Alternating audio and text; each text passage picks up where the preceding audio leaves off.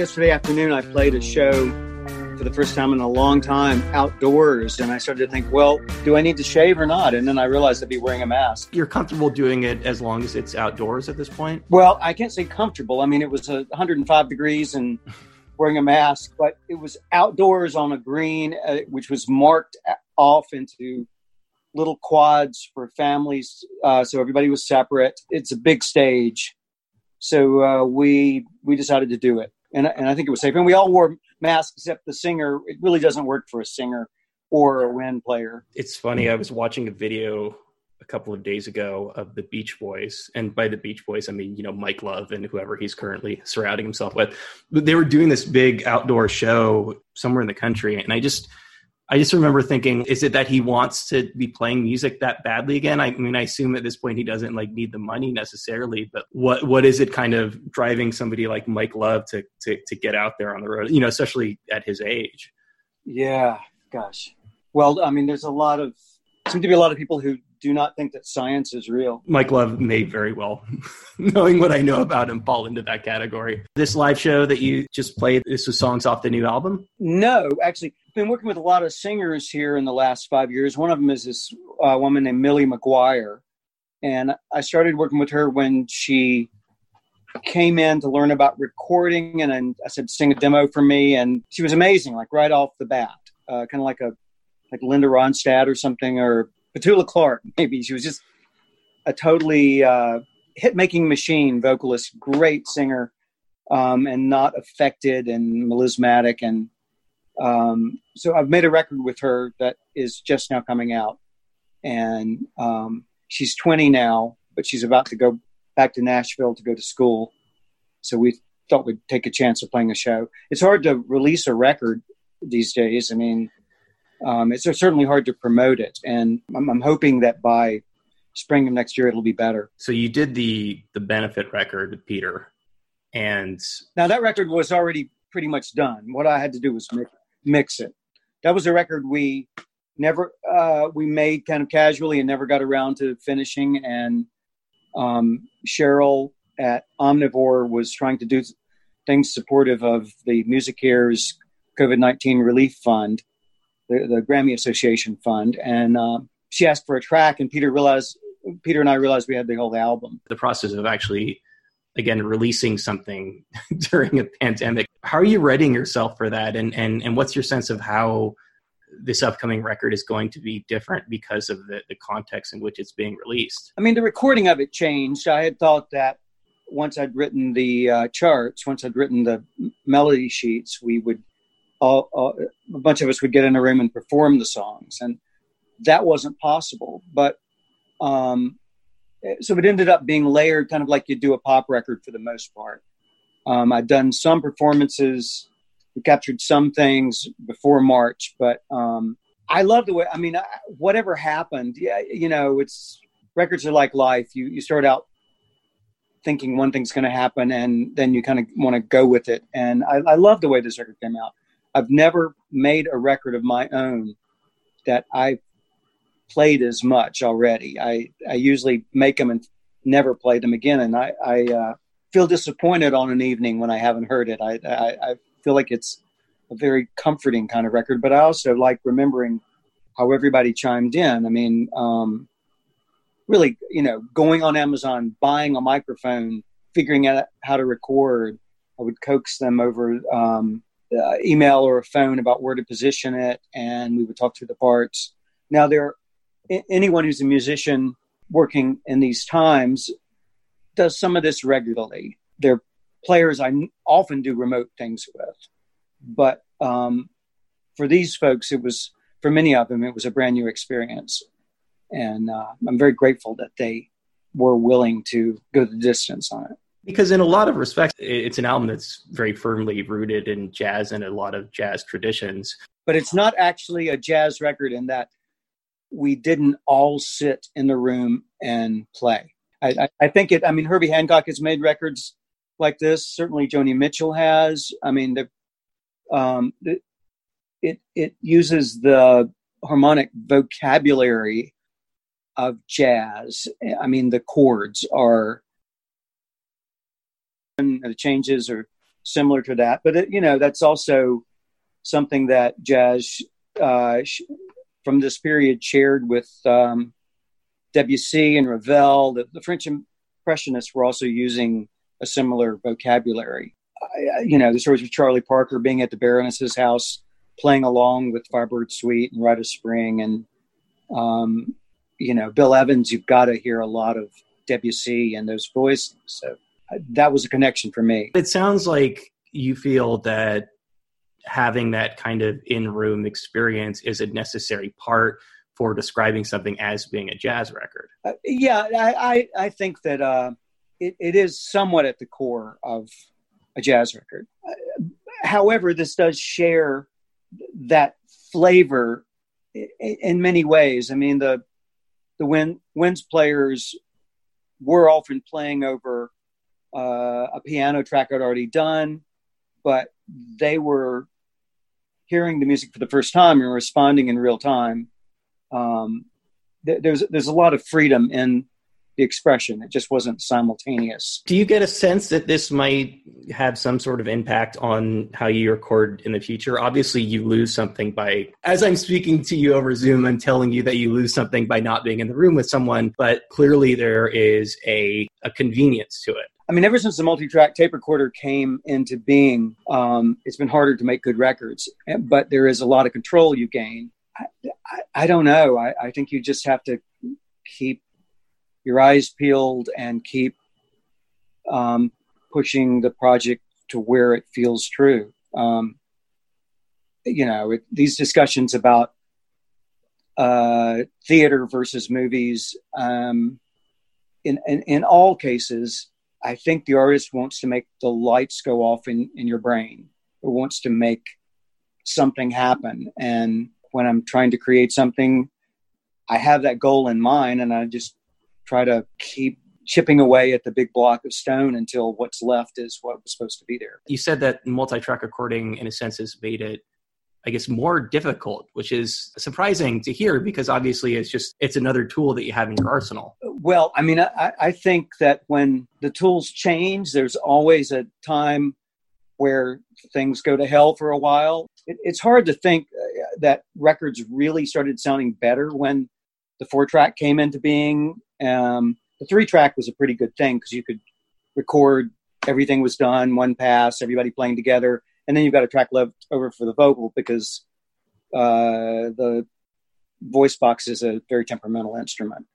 But, 8-track, 16-track, most cases, people would put a mic on the hi-hat and make it loud in the mix, and the phase would be flipped and everything would sound bad, And then they kind of figured it out, and records got to sound really good. When digital came along, there were the same kind of problems. It was, fantastic. We can cut out the guitar hum, these things that, and then gradually people adjusted to the digital realm and things started to sound fantastic again, but in a different way. So I don't think technology is the enemy, but I do think that the recording industry staggers under each innovation for a while, and then it kind of levels out, and maybe for the better. Do you get a sense, though, that moving forward, this is going to be a tool that you have in your arsenal from the standpoint, again, of, I assume that one of the most difficult things about recording a record is just getting everyone in the same room at the same time. I'm never going to want to do things remotely if I have the choice of having people come in.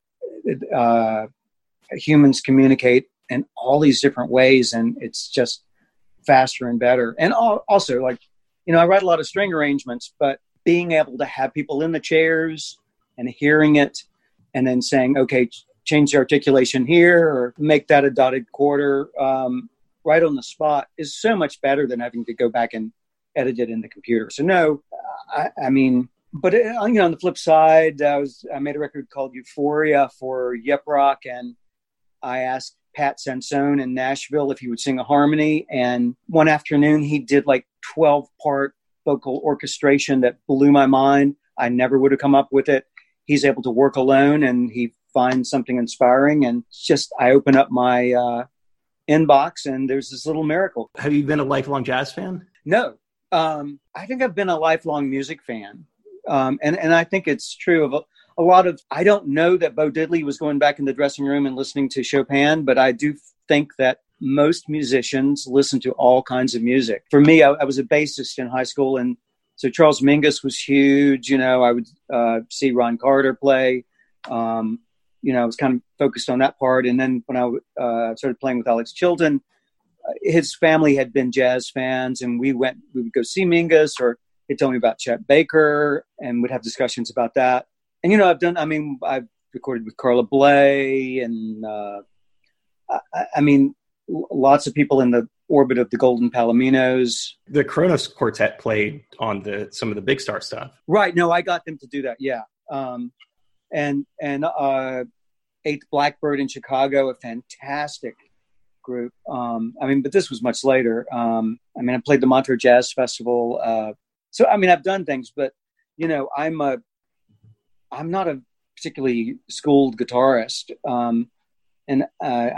I write on piano these days. I've come to these jazz harmonies really just wanting to expand my options, and I'm curious about it. It's been really a fascinating and creatively invigorating thing to explore. There's a story that you tell, I don't know if story is the right word, but when the New Songs for the 20th Century album was released, you talked about getting this piano with all of the sheet music and how that led to those two records. But around that time period, around 2015, had you hit a wall, or, were you actively attempting to take your career in a new direction or try something else? Oh, I'm probably the last person to know what's meant by career. I started writing music when I was about 5, just putting notes together, and just have continued liking that process. And, I don't think I really hit a wall at any point. I'm of the opinion that a lot of people who write music kind of go into a particular frame of mind writing it. And then when they come back into the everyday world, they make up stuff about what they were doing, and they don't even really remember it, or they're not quite privy to what happened during that experience. But this is not to say that you can't get a commission and sit down and knock it out. But the music I've written that is dear to me usually seems to be something that's kind of in the back of my mind for a couple of days, and then a certain moment comes and I write it very quickly, and then I'm kind of shocked by it. It has been better writing on paper rather than on tape recorders recently, because I've gotten a little better at notating, and I can get it more concisely, I think. How did that piano come into your life? I inherited it after my dad died. But it was not only a piano. It was a big collection of mid-century, of 20th century songbooks, sheet music, Gershwin, Cole Porter, everyone really. It was this reminder of this music that maybe you had grown up with, that had been in the back of your head, that had perhaps played a formative role in your early years. It was indeed, but I think that the Great American Songbook tradition, it was also something that Paul McCartney took from his dad, and those. I remember when I was growing up, and some Beatles record came out, and we were not really Beatle heads in junior high, But I remember Mitch Easter saying to me, "Oh, look, you can tell what they're doing. Every time they learn a new chord, they write a new song around it." And I think you can kind of chart the harmonic evolution of the Beatles songwriting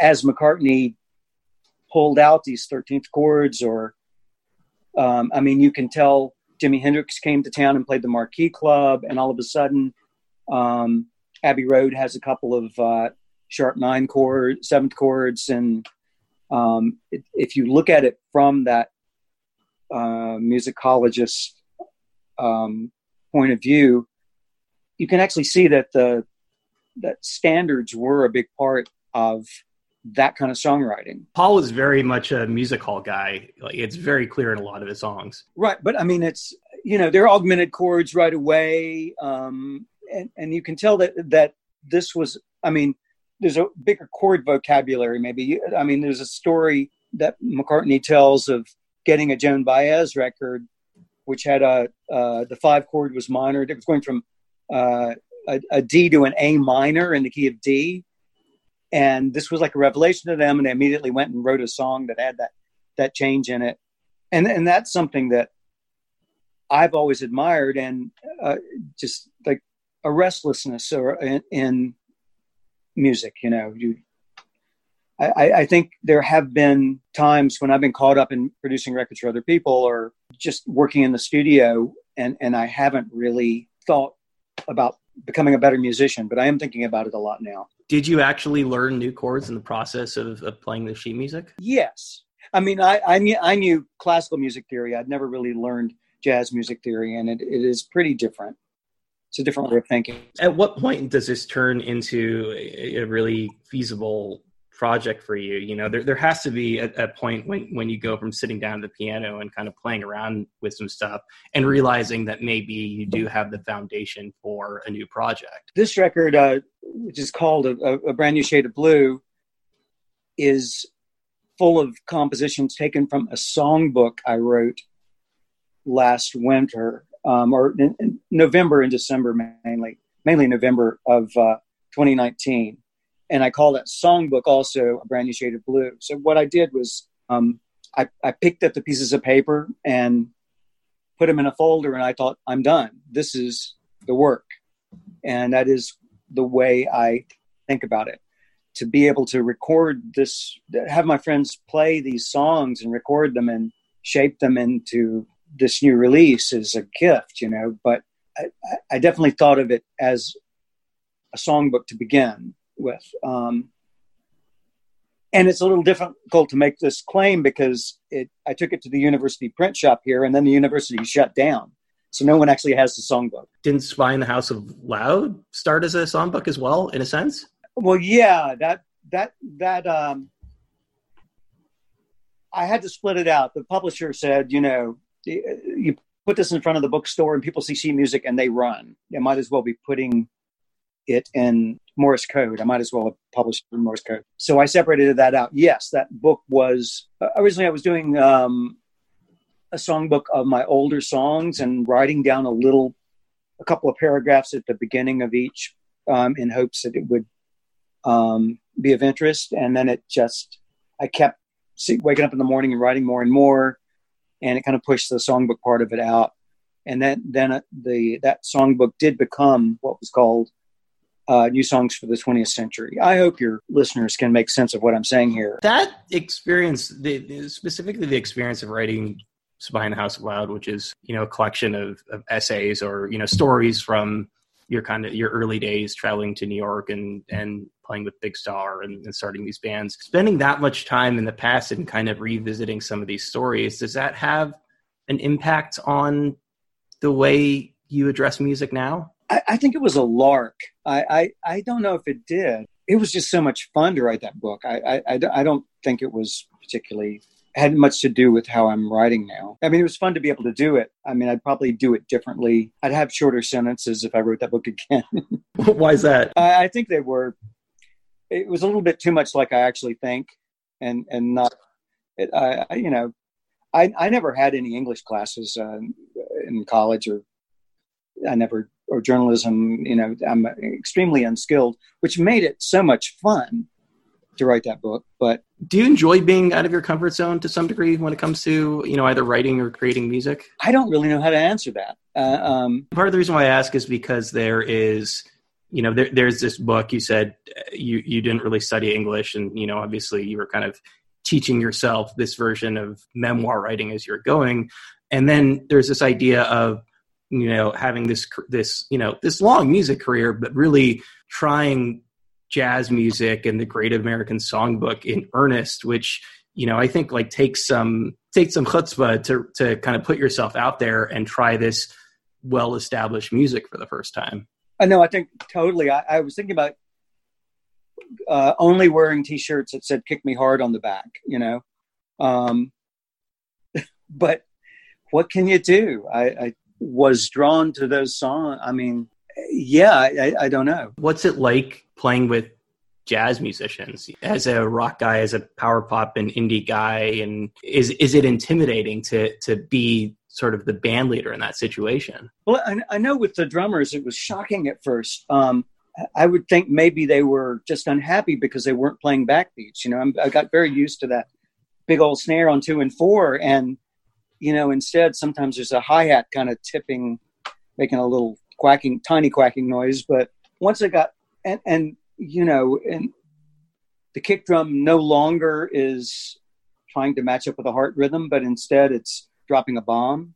And then I kind of got there and realized how perfect that was. And now, I played yesterday with a great drummer. We were playing rock stuff and he's hitting that big 2 and 4 on the snare, and it sounded odd to me. Yeah, there are definitely changes in the language. But, I was talking to somebody yesterday about what I hear in A Love Supreme is the same kind of thing I hear in the first television record. There's a searching quality. And maybe it is a dissatisfaction with what's comfortable. But I think that a lot of the art of any medium that I revere tends to take you out of the everyday and have a sense of transcendentalism or transportation. And so mostly the jazz I am drawn to has that quality. That's really different than the standards. I mean, the standards, that's a different kind of craft. But if you're talking about actual jazz, the things where it sounds like they're trying to play a video game and shoot down all the monsters jumping out of the crypt, that kind of jazz playing I'm not quite as fond of. Television is really interesting. Obviously, they play a very central role in the book. And obviously, they're not, a jazz band by any kind of traditional measure. But I tend to group them with maybe the Minutemen as being the two kind of exemplars of these punk or punk adjacent bands that really kind of did something in that jazz tradition. Is that what drew you to them, that this sort of idea of exploring or transcendence? I don't know. I mean, I know that Tom Verlaine was a saxophone player, I think, and a fan of Albert Ayler before he played guitar. And I know that they originally were trying to tell Elektra for that first record they wanted to go record with Rudy Van Gelder over in Palisades. So that was part of it, always with that band. I actually don't know the Minutemen very well, so I can't talk about that part. But yeah. I mean, I think there were musical things that I'd been really into. The Black Angels by George Crumb and some of the other George Crumb things. Things in the world of academia that I heard in the early television shows I saw, and I really found common ground with that. The punk side of it,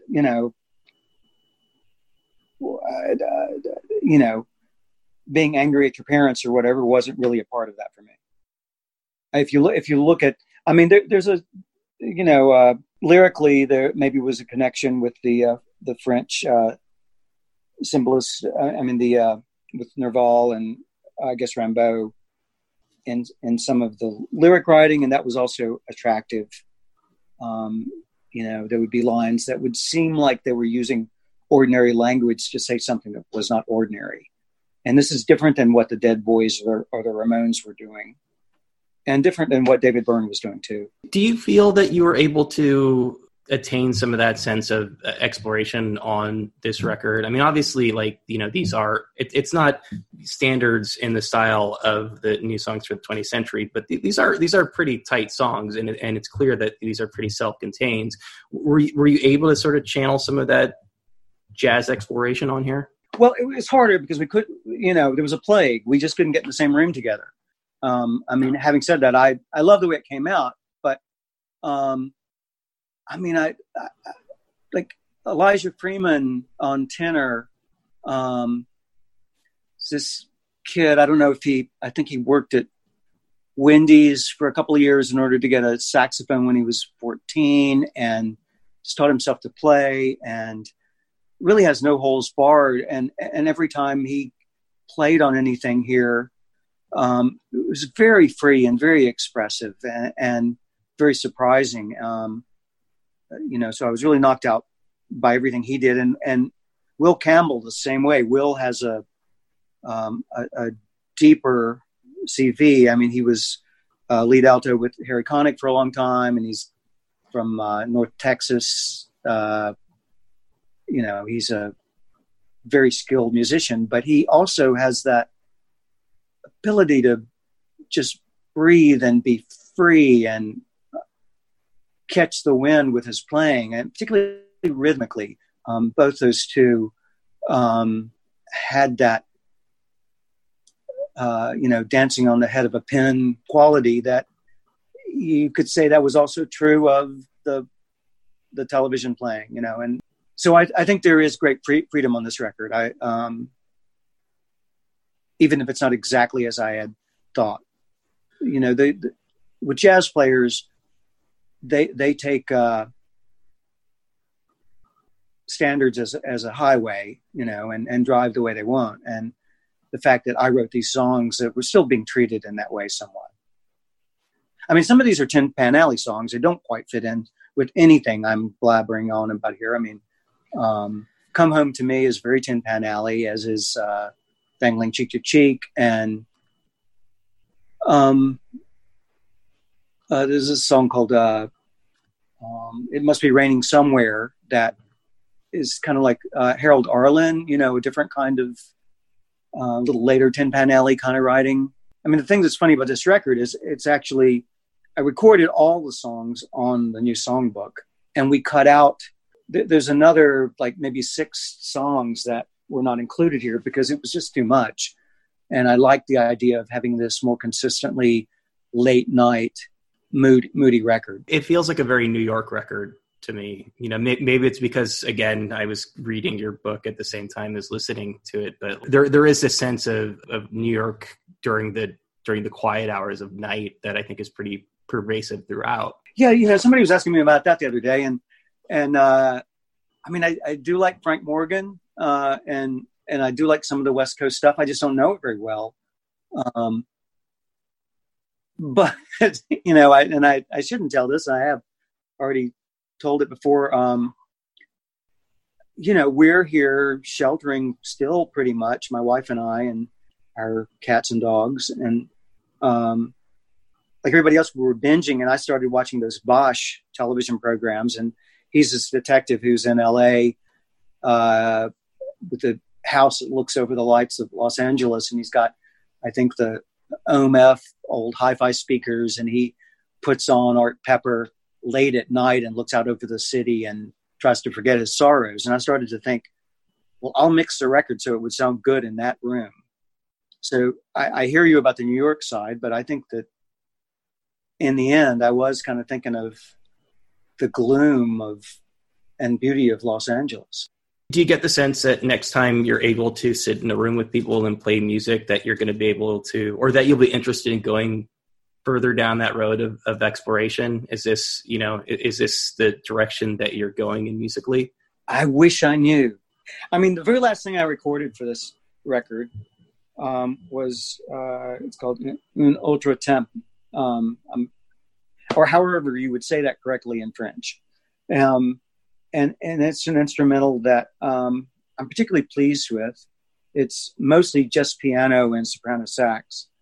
And I'm interested in the way it sound, which is probably which is drawing me toward string quartet writing. When you're writing something, in this pre-existing and well-established genre, are cliches something that you're thinking about and actively trying to avoid?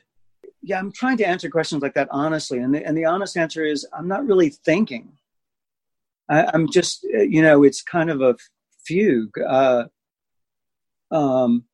It's, I like this book, Betty Edwards, Drawing on the Right Side of the Brain. And she has an example in there. And I think she even has a photograph of, a kid's at the beach and there's a colored shell, and then there's another one, and then over here there's a little piece of seaweed, and you start arranging those, and then you look at them and, oh, I'll move this one around. It's a non-judgmental kind of, it's fun. Or it has to do with being curious.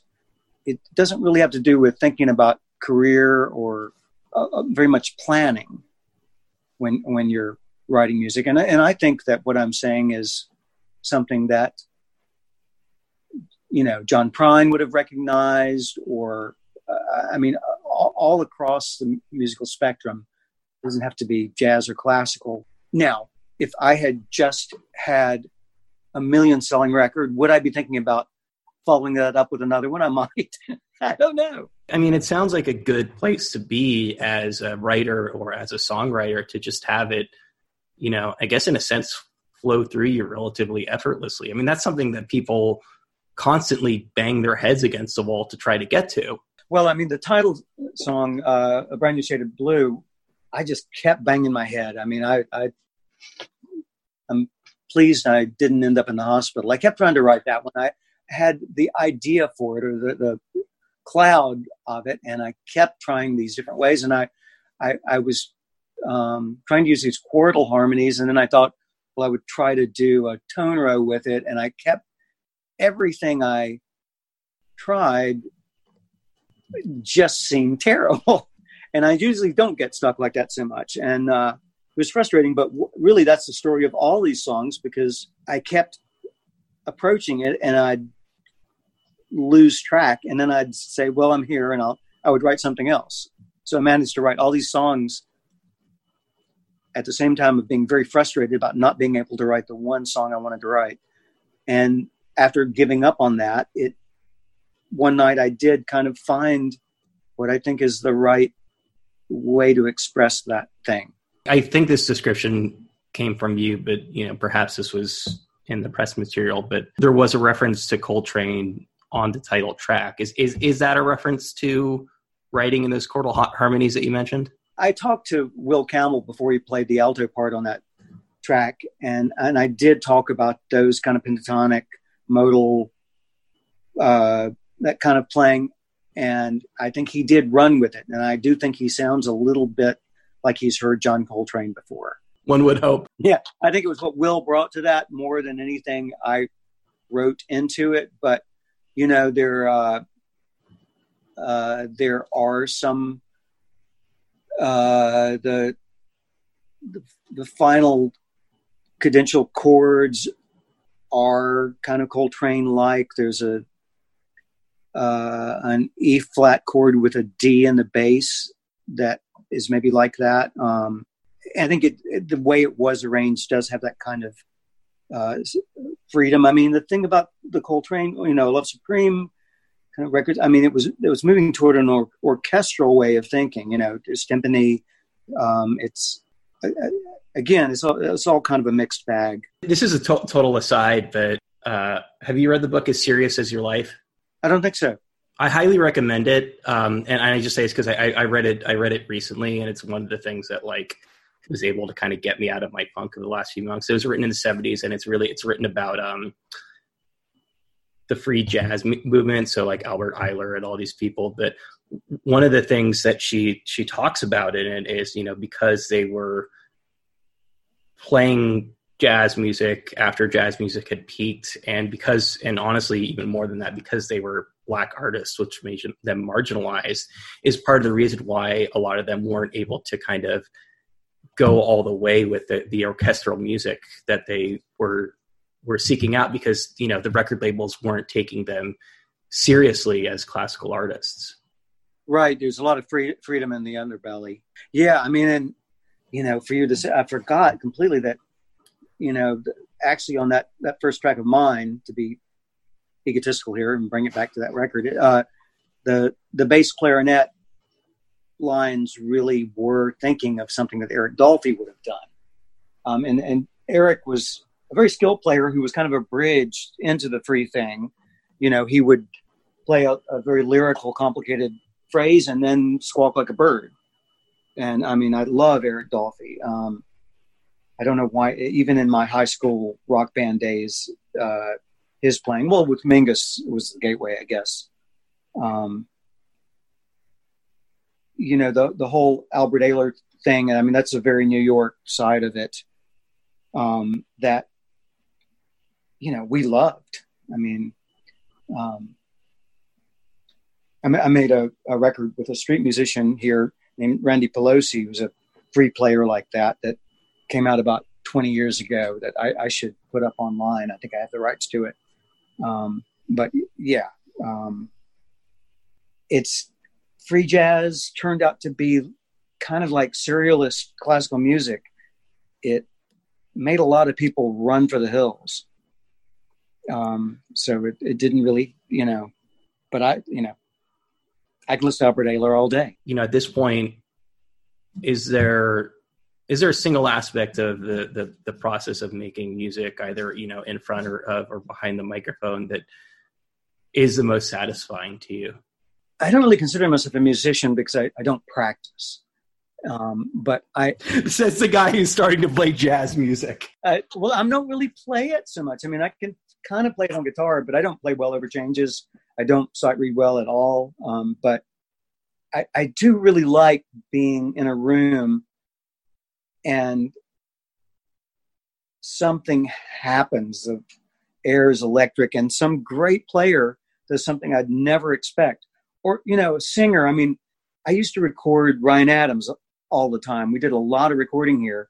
You did the Whiskey Town stuff. Yeah, and after too, you know, I mean, he records a lot. A lot of my stuff has never come out that I've done with him, and a lot of it has. But sometimes I would just push record, and he would just be amazingly good.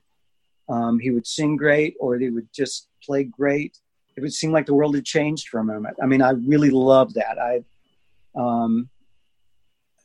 You know, I did a show in December with a pianist named Ariel Pocock, and just hearing what she would bring out of a piano was astounding to me. So being able to be in the room with great players, I think, is what I like the most. But it's also pretty cool to be able to write a song. You know, that's a gift. It sounds like, you know, part of your job is kind of knowing what your limitations are. You know, I say that because, like, obviously you've been singing on records for a very long time, but for these records, you're not singing them. You know, you've let somebody else take the honors. Well, I mean, I was hoping I was writing songs that could be done by other people, and I thought maybe the best way to do that would be to actually have the other people do them. You know. And in a way, I think I've done a lot of projects where I wrote the script, I was a director, and I was the lead actor. I think I've done a lot of things where I would be playing a lot of roles and singing my own songs. And I started to think, well, if these scripts, meaning these song sheets, are actually good enough, I should be able to put them in front of other people and they just work. And in fact, right after I'd written this songbook, I had to do a show in Memphis, and we did just that. Basically put the music in front of the players, and it all worked, and that encouraged me to go ahead and do the record this way.